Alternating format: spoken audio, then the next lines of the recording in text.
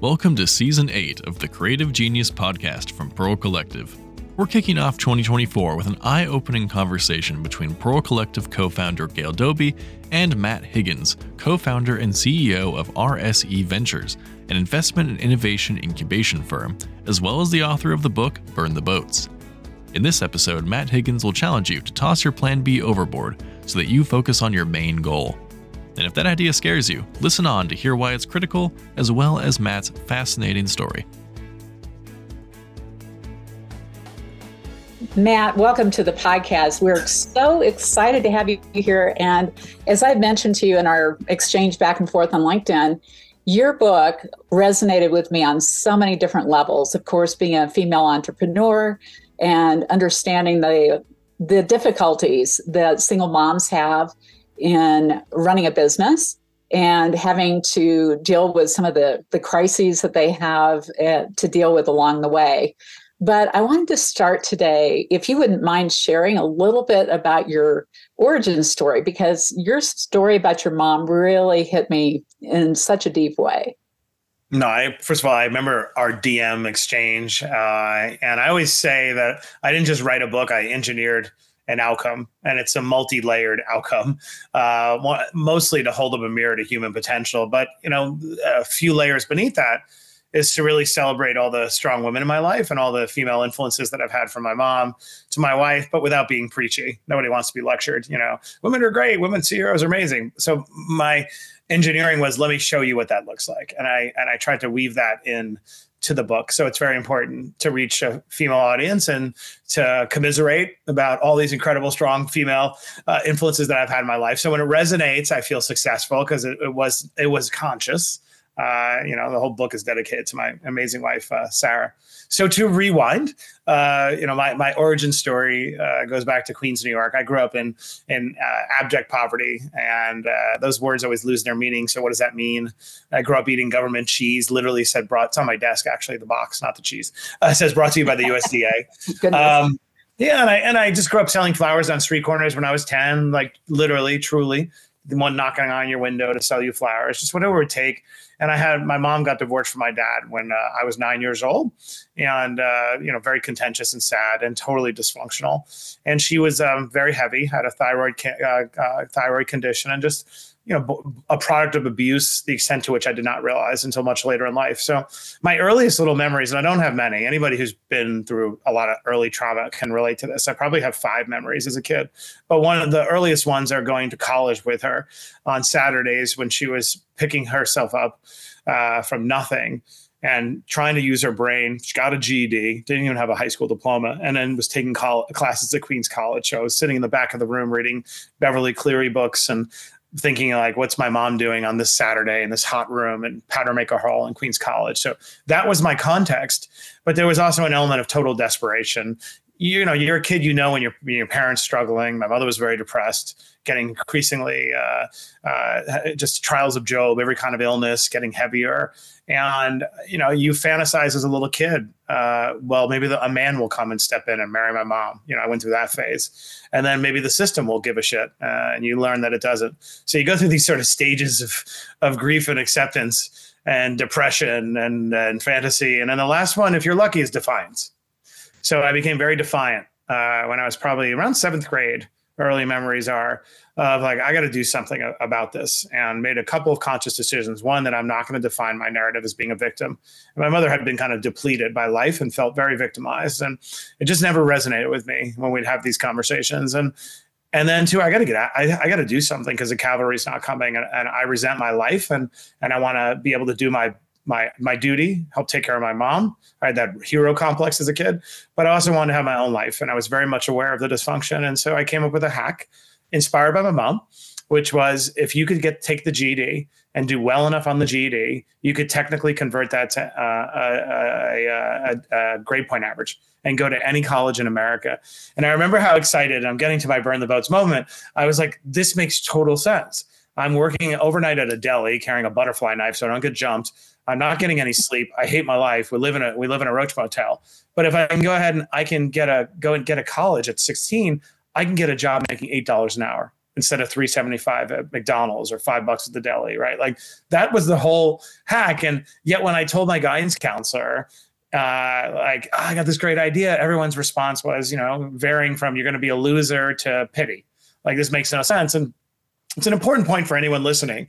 When you're going through something very difficult and your whole MO is to conceal it, which most of us do when we're struggling, I was concealing the fact that I was dirt poor. I had nice jeans because with those flower money that I sold, I had the perfect little smile. I looked like a middle-class little boy, and so no one had visibility. So the advice I got from conventional wisdom was distorted by me. So keep that in mind, anyone struggling.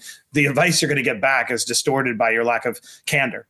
And then two, everyone I consulted had a vested interest in perpetuating solutions for the base case. What is the base case? At least a functional household, if not two parents, at least food on the table, enough to work with, right? So your guidance counselors, your teachers, their advice was about the base case. So when you're dealing with a happy little, white kid in America, you're like, you shouldn't drop out. You should stay the course, young man. And so the advice was about the base case, and yet I was an edge case.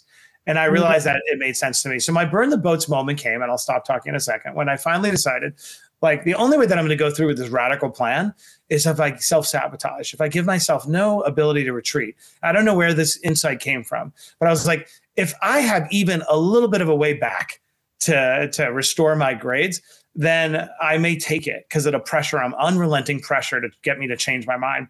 So I failed every single class. I went from a kid who was, seen as gifted to the land of misfit toys with all the kids wearing beepers and dealing drugs and all that, and my head down on the desk for 2 years straight until the system wrote me off.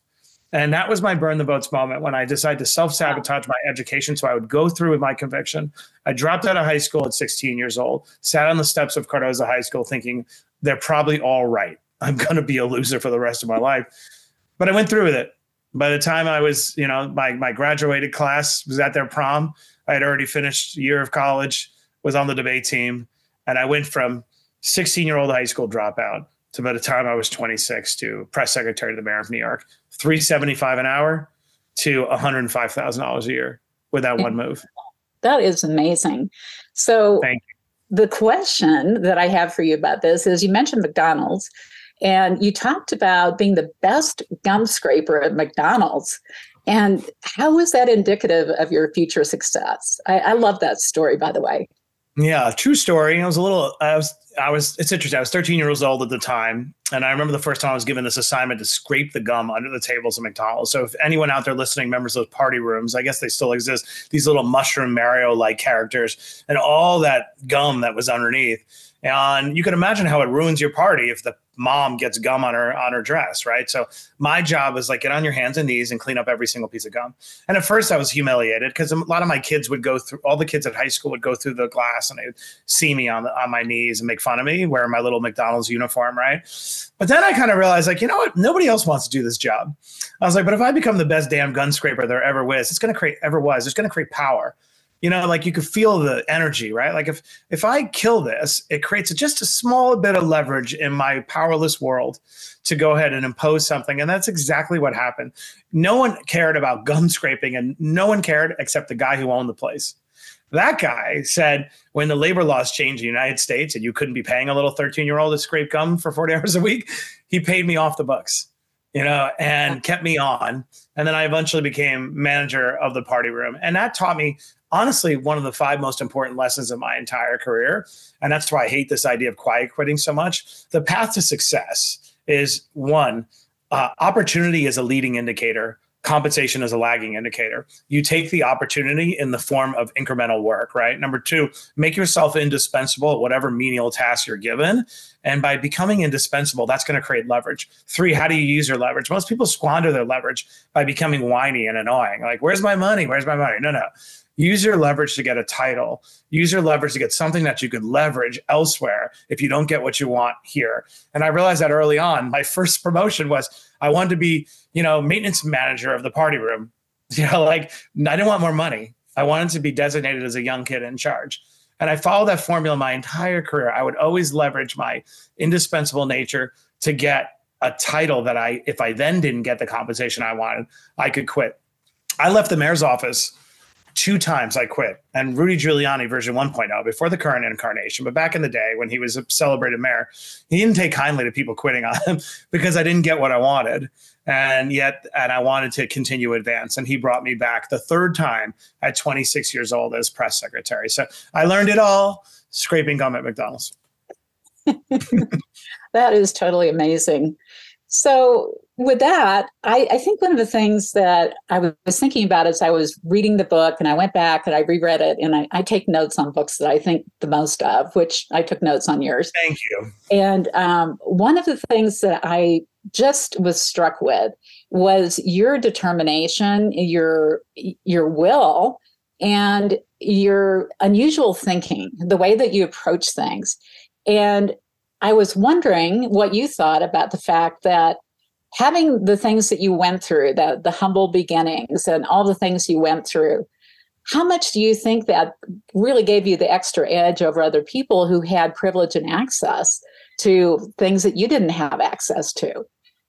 Yeah, back to, first of all, thank you about the taking notes. Like, nothing more flattering as an author to hear that it has that kind of impact. I think that the upside down way in which I see the universe was born of those circumstances. And I guess the central upside down way I see the universe is we are conditioned to believe that solutions identified or hashed out give us the confidence to undertake the problem because we've identified, okay, well, I have a solution. I know how I'm going to work it out. Or I think I realized pretty early on that we have it backwards, that problems beget solutions. And if you trust your capacity to just figure it out, your infinite capacity, and that's where the whole burn the boats philosophy comes from, that you will then undertake the problem without a solution identified. And you therefore lower the bar to your own achievement. Whereas if you require yourself to identify the solution first, you will never undertake the problem because it's so hard to get to a point that you feel that confident. So it's a long way of saying there's no way in hell I would have stumbled upon that if I didn't go through a version of hell, right? Even though I don't believe you need to go through that version of hell to hear what I'm saying, to adopt it as a mindset. I don't wish that on anyone, but I don't think the version of Matt Higgins that doesn't go through that has a typical 2-family household, doesn't have a mother who's so desperate, doesn't have all that, is not sitting here right now, is not meeting with Pope Francis to private audiences at 45 or running to NFL teams. I don't say that in a self-aggrandizing way. I say it in a little bit disassociated. There's no way I get here by 46. There's no way I drop out. There's no way I get to take advantage of compounding starting at 16, right? All this professional success happened earlier because of my, circumstance. On the flip side, Dave Chang asked me this. I love Dave Chang, my partner Momofuku, but he's got this bias towards hard scrabble people who are self-made. And he goes, do you see a resume from a kid at Harvard? And you're like, hell with that. I'm looking for the kid from Queens College. And I said, absolutely not. For 2 reasons. One, going through what I went through creates a lot of dysfunction and a lot of damage that takes years and years to unravel. And it shows up professionally and personally. It would be a lie to not say that. Number 2, every single human listening to this, if they grew up in some typical scenario, dealt with their own version of pain and suffering that has shaped their life, that they've tried to overcome, some version of baggage. I think it's just as painful and hard if you have a dad that never told you I love you as it is to deal and eat government cheese. You know what I mean? So it's all relative. And so I guess, long story short, I'm not here but for what I went through, but I don't think people have to go through what I went through to get here. That was a little bit like really amazing how quickly you shifted your thinking, and at such a young age too. So do you think some of that came from your mom? I think what the greatest gift my mom gave me was this bottomless belief that I had what it takes to pull things off. Now, if you're looking at it through the lens of a dysfunctional memoir about a dysfunctional parent-child relationship, you would say that's part of the heroification of a child, the parentification of a child, right? Like, it's your job to save everybody. So maybe a little bit of that, or maybe she saw something in me that legitimately made her believe you're going to figure everything out. I really don't know the answer to that question. So, but the truth of the matter is my mom believing that everything I'm going to do is always going to work out, and believe that I have a destiny in front of me that could go as high as the White House, right? Like, no matter where I ever end up, like, that was her view of me, this special little boy that did for whatever reason, it did enable me to feel like I could pull it all off. So out of all the people in the world, like, who met my decision to drop out of high school, And imagine sitting on the steps of Cardozo High School. You know that feeling when you hear the blood in your ear? I'm sitting here smoking a cigarette being like, and all I hear is a shh, like there's nobody out anymore. Now I'm allowed to be out here at 1. It's different to cut school and be out at McDonald's at 1 p.m. Very different to be allowed to. You are then officially a loser, right? The one person who I can't even recall having a reaction was my mother. Just knew, makes sense, logical. You'll pull it off. And so that is a gift I talk about in the book. She gave me that. So she really was more of a mentor in a way, in her own way, just by not telling you what to do. She allowed you to find your way. She was like, the positive part was a mentor. The negative part is no kid should be or wants to be a parent. And so I was a parent at a very young age. And so therefore you lose that part of your development where you're me-centered. And that's a really important part for any child's development. You have to protect their ability to be selfish, because that is where the self forms. And so the downside, but we were in exigent circumstances. Like, she was truly desperate. And I don't really talk about publicly the why, but it took me some years later, and this will be in a book I write about. I recreated her history. Now that I had the resources, I literally unearthed everything that she didn't even know about herself. And I found the legacy of abuse was so profound that her ability to assume the parent role was forever distorted. And so once I had that understanding, I was like, oh, well, that makes sense. Because when I became a parent, I was like, I would never want my children taking care of me. Like, you know what I mean? Like, there is no chance in hell.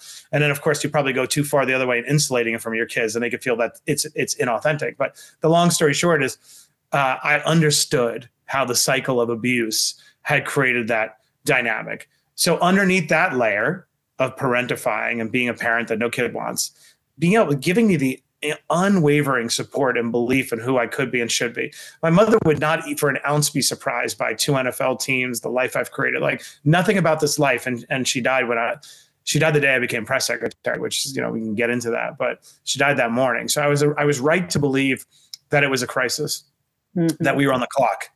I just arrived a day late rather, because she died that morning. If it had just been a month later, we would have been able to get the healthcare. We would have been able to intervene. I would have been able to set her up in an apartment and have my own apartment. I was still living with her at 26, a grown man. So it was that faith. And so what I take away for any parent out there listening to this, and why I wrote the book partly, is like, if you're the kind of parent that when your kid tells you, hey, Mom, I want to be the next Taylor Swift, and you have an anxiety attack and you try to steer them to being a CPA, you don't need to do that. Like, they have wired into the factory settings the ability to save themselves and survive. They know what soul-crushing life they're going to settle for when they can't be Taylor Swift.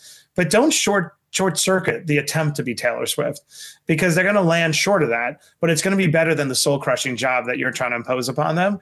And that defies conventional wisdom. So my entire book, again, peeling back the layers, a big part of it is to tell folks, stop obsessing about plan B and stop inculcating in your children the belief they should obsess about plan B.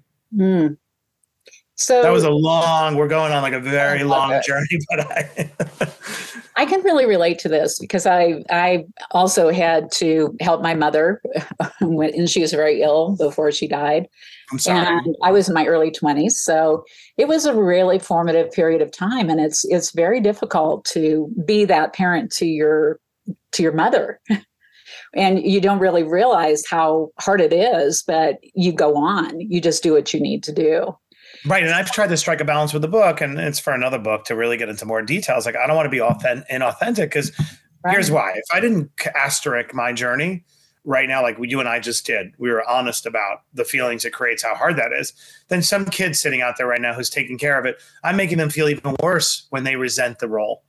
Right? They're sitting here like, oh, maybe I'm not a good person because I hate this job. And I wish I had 2 parents who were totally self-sufficient, which is how they really feel, which is how everybody feels. And so I'm trying to like honor my mother and talk about that gift that she gave, while saying, of course I didn't want the role. Nobody wants the role.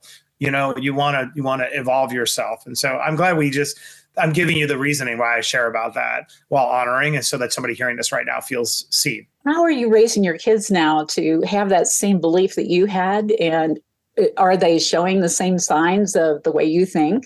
Did you bring that into the training with them as kids? Well, number one, the annoying part about any parent, right, is you overcorrect. So by overcorrecting what you don't want to do to your kids, you create a new problem. So I'm creating as new problems that I'm in trying to not instill that problem, right? Like, authenticity. You have to share your emotions because then kids feel even more vulnerable when they can't figure out when you're unhappy. It's like you can't win. But I think in terms of values, I violently disagree with people who try to prosthetically install hardship onto their kids because I walked 5 miles in my day and you have to too. So I don't believe in that. I believe the way to ensure that your kids have good morals is that you don't develop an identity or self-worth based on things. Like I could care less about things, about credentials, about money as a means to make me feel good and alleviate pain and then to ameliorate suffering, right? But so I believe that no one in the family is taking on the identity around that. That work and education are the path to freedom. So everyone works, and everyone has great values. And so I am proud of that. But honestly, they were all born very intrinsically motivated. I don't think I could take a ton of credit. I think I could take a ton of credit around not distorting their trajectory, but I think their trajectory is their own. And I marvel at that. Like they were all born very intrinsically motivated with good values. Mm. Well, you're a good example. And one of the things that's really fun in watching and reading your book too is I think about how many people we have. Probably 86% of our listeners are female. So they're thinking about their journey, running a business, and also raising kids. And raising kids is for sure the most important job they have. But in doing so, they also need to set an example for how they can be successful in life. And it's a hard balance. And you watched it with your mom. So what is some of the advice you would give to some of the female listeners? Oh, that's a good question. Who are juggling, especially as moms and single moms? Well, I think number one thing that a kid wants to feel is that the parents have it covered. So whatever the situation is, that preserving the sense that to your child, this isn't your job. It's not your job to worry. Now, that's different about you. They can be compassionate and empathetic. You want to cultivate that, but you don't want to cultivate custody. They should not take custody of your emotions. They should not take custody of the problem. So that's my number one parental advice that I feel really strongly about. Second of all, modeling for your child that a woman can run her own business, and this is all obvious stuff, right? But it's crazy that we still have to have this discussion in 2023. But like modeling all those things is such a tremendous gift. Whether you have a daughter who then aspires higher or a young man who learns to respect and admire work and entrepreneurial spirit manifesting in his mom is amazing. So for anyone out there who is juggling, know that the gift of self-sufficiency that you are modeling for your child is more important than the time you don't spend with them, as long as you're ensuring that mom's got it covered. You know what I mean? And second of all, the values you're instilling, if you have a little girl who says, I want to be respected for my work and my creativity, or for a little man who would be like, this is the kind of woman I want to aspire to. Like my wife is the greatest force multiplier in the world, Sarah. She is the most talented human being I've ever associated with. Like, it's like humbling. I actually get such a kick out of it. In fact, it forces me to be even more incompetent in other areas because I know that she'll do it. But she's a licensed contractor, an architect. She's done all these amazing. Yeah, she's amazing, but she's also my partner in business. And in any context that I'm in, Sarah's by my side. So when I teach at Harvard Business School, Sarah's in the room. She does the logistics. And when I do a TV show, Sarah's suddenly the production assistant. So my only point to all that is think about her kids. Are now look at that model and presumably they'll seek to emulate it. They'll never tell you, right? But like that means that hopefully, our little girl will look for somebody who will respect, the partnership, and little boy will look for somebody who is just so incredibly competent across all the different ways. So I think it's a long way of saying any women entrepreneurs are out there who are juggling and maybe feel guilty, understanding that the deposits you're making in the future self of that child will far outweigh any bit of longing that they had for more of your time is my take on it. Well, I have a question that's maybe a little bit off this track, but I think one thing that I've noticed in the single moms is that they tend to have smaller dreams. And one of the things that you talk about in the book is dreaming bigger. And how do you help someone who doesn't have that in them or hasn't ever had that experience of really going for big dreams? How do you help them? Yeah, that's great. I mean, it's a psychological issue at first. It's feeling like the die is cast, maybe. Look, I made these decisions and marriage fell apart. Now I have to take care of I'm limited. And I think that's the number one thing. There's a phrase the Italians always say, which I love: the fish rots from the head, right? If your head's not right, then you can't possibly manifest something bigger for yourself. So it begins by saying, actually, there's a great phrase: if you want something done, to give it to somebody who's busy, right? Which I found always true in business, right?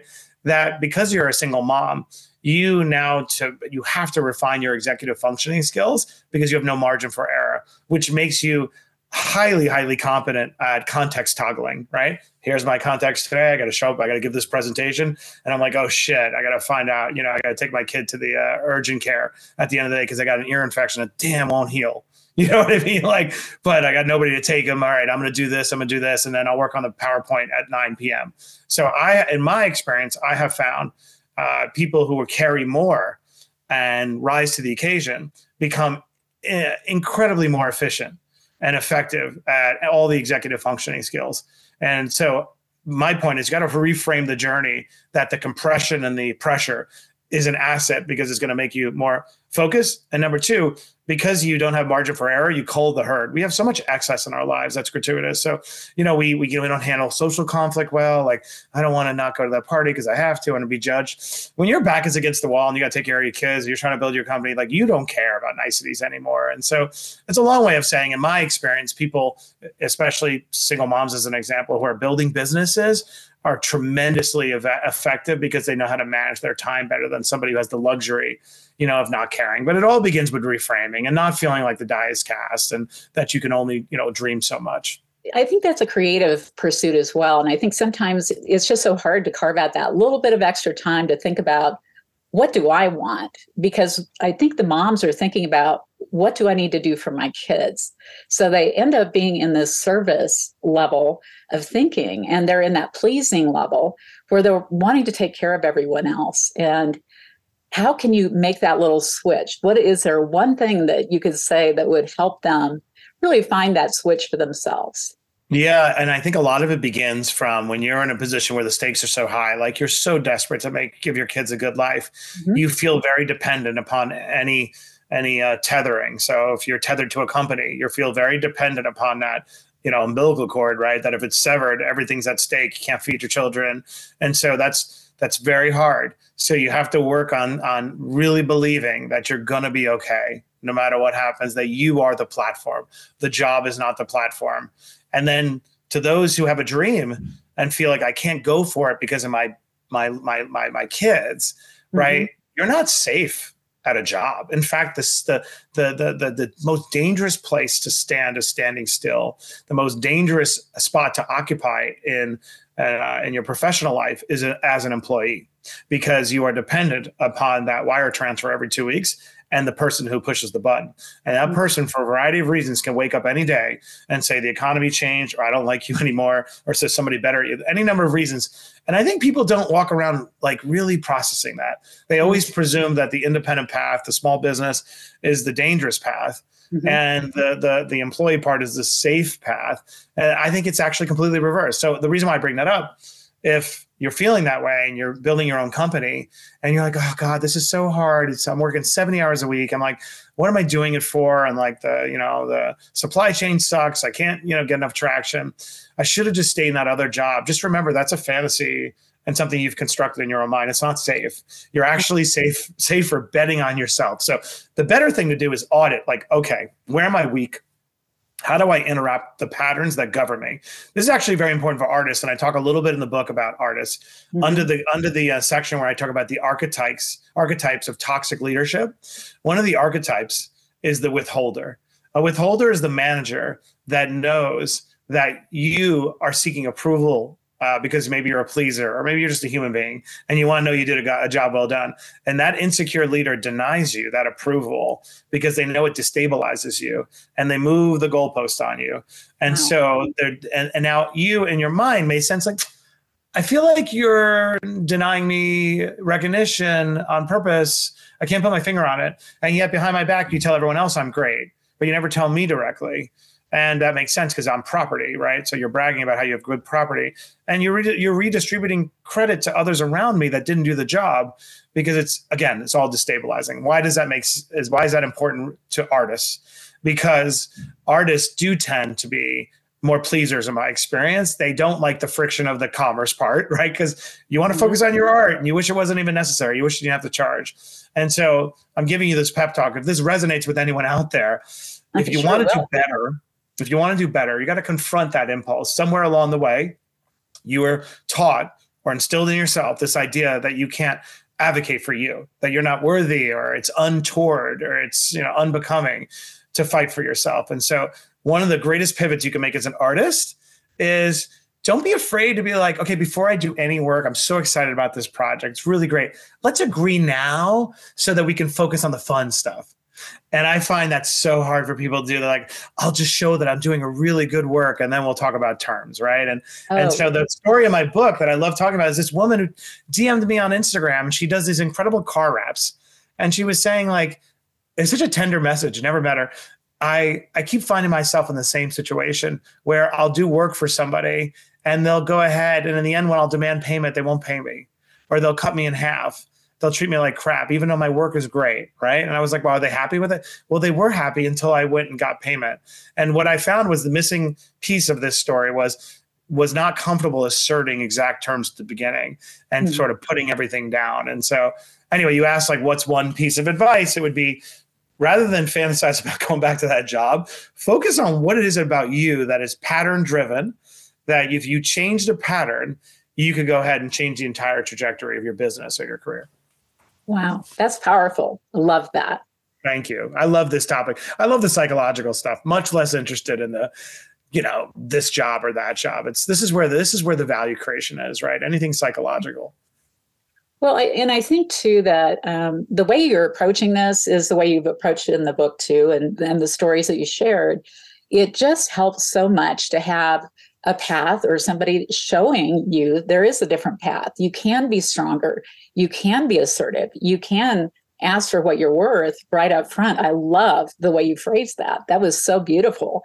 And I hope that people replay this and write that down and go practice that, because that can make the difference in people in our industry being paid what they're really worth.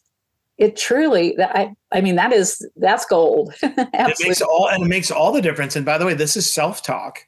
Yeah. It took me a while to break this pattern. I'm like, where did this pattern come from? Like, why do I find it so uncomfortable to assert what I deserve? And then I realized, it was the interruption of that me period, where, because I was a caretaker and you always have to sublimate your needs, I never really cultivated the ability to be like, what do I want? Because by the time you're 26, you've now lost that entire chapter, right? And you're operating in a crisis all the time, doing whatever it takes to survive. And so I bet you a lot of people because from trauma comes art, a lot of people, have a tortured existence and never cultivated the ability to assert themselves. And big picture, for those who hear the title Burn the Boats, it's not for me. It's a little bit of an inside joke. This phrase goes back to the beginning of recorded history. It's very bombastic. Burn the boats, it's militaristic. It's always used by male generals. The inside joke in my mind was like, I'm going to take this phrase that's imbued with all this authority that goes back to the beginning of recorded history, and I'm going to redefine what a boat is. In my mind, a boat is a metaphor for anything that beckons us to retreat in our mind.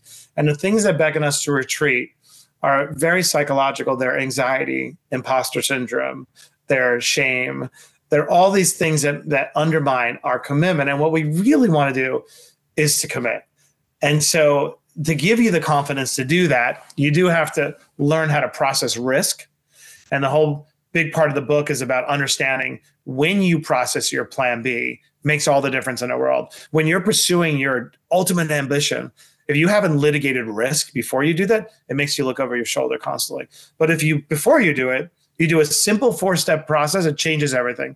Number one, what's the worst that's going to happen if my plan A doesn't work out? Just embrace your inner catastrophizer is what I call it, right? Because mine is very creative. It likes to imagine terrible things. I'm back in landlord-tenant court, getting evicted, eating government cheese. What's the worst that could happen? Number two, what would I do if the worst thing were to happen? Why that question is so important is we have hardwired into our factory settings deep in the amygdala, the ability to feed ourselves and survive. We already know our plan B. We don't need to devote any energy to it. And as soon as I say this question to anyone, within a second, I'd go back. For me, it's hanging on my wall. It's that law degree that I hope to never have to use.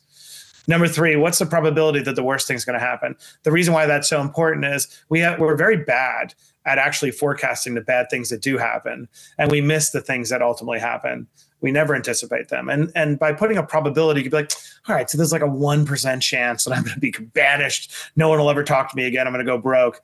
And then 4, simple 4-step process. 4, what would I be willing to sacrifice? What would I be willing to endure? What pain would I subject myself to achieve my plan A? So for me to teach at Harvard Business School, to go ahead and finally do that thing I always dreamed of, I never got to compete at the highest level of academia, to teach at Harvard Business School, I would come within an inch of my life.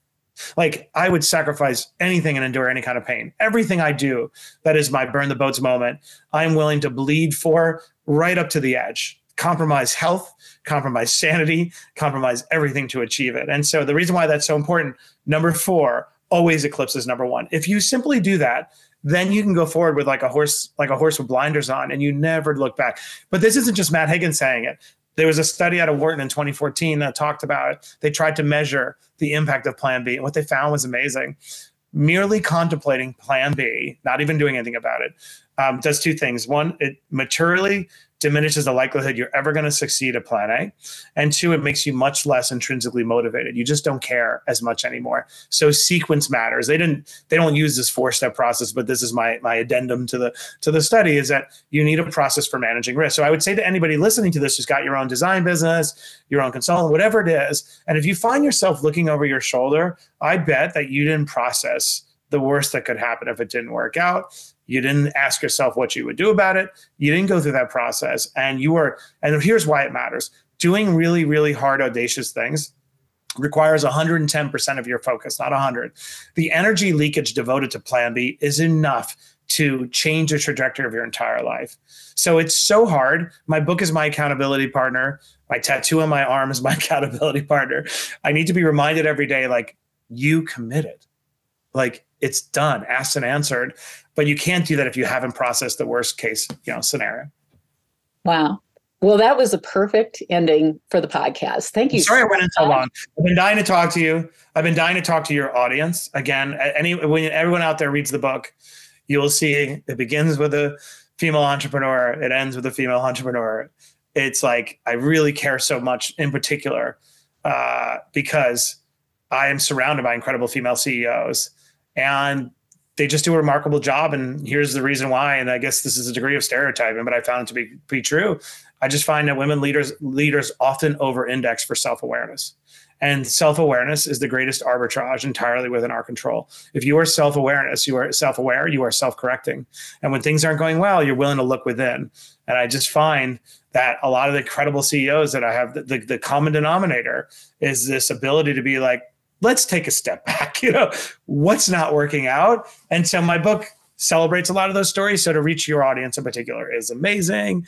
And a lot of the feedback that I've gotten from especially female entrepreneurs has been propelling me to keep fighting for the book. Well, I think it's going to be a life-changing read for anybody that's willing to do it. And are you the one that's doing the Audible version of this as well? I did the Audible. Never had done that before. I asked Adam Grant, should I do the Audible? And you know what he told me? The number one regret he had when writing a book is he didn't record the first one, and he's done every one since. So yeah, my regret on the Audible, I wish I had stopped and annotated, okay, let me tell you what happened here. My next book, I'm going to do whatever I want and make my Audible also a story from the 1930s, where I bring in different casts and quotes and stuff like that. Love it. Can't wait for it. Well, thank you so much for your time today. It was so amazing to hear your story and to hear the insights. I think just even one or two of those great nuggets that you shared is going to change people's lives. So thank you. Thank you. Well, thank you. And anybody who reads it, if you would DM me and let me know what you think. I read every DM about the book. I read every comment. If you'd write a review, those reviews mean everything on Amazon. But more importantly, just if it changes, affects you, DM me, because it is grueling to push a book, and people are like, why are you working so hard on it? It's because every day I wake up to a story from somebody around the world, more women than men by far, saying the book was not the genesis, it was the catalyst to cross the threshold of commitment. They had been harboring a dream that they had been neglecting, and the book gave permission, which for me is the single most important thing I've ever done in my life. Nothing compares. No credential, nothing on the wall compares to a DM from somebody saying, I read your book and it made me commit. Like, so that's the mission I'm on. I mean, I almost feel greedy because I want it to happen again and again and again because it makes my life feel so meaningful. So point is, if it affects you, DM me, let me know. Like you did. Thank you. Well, it's been a pleasure. Thank you so much for being on today. And thank you for caring so much. All right. Thank you. Have a great day, everybody. Thank you to Matt Higgins for starting off this season of the Creative Genius podcast with a highly thought-provoking conversation. With so many nuggets of wisdom presented in this episode, hopefully you take at least one thing away to think further on. Tune in next week for the next episode of this season of the podcast. And be sure to follow Pro Collective on Instagram, Facebook, and LinkedIn for the latest updates about this podcast and more.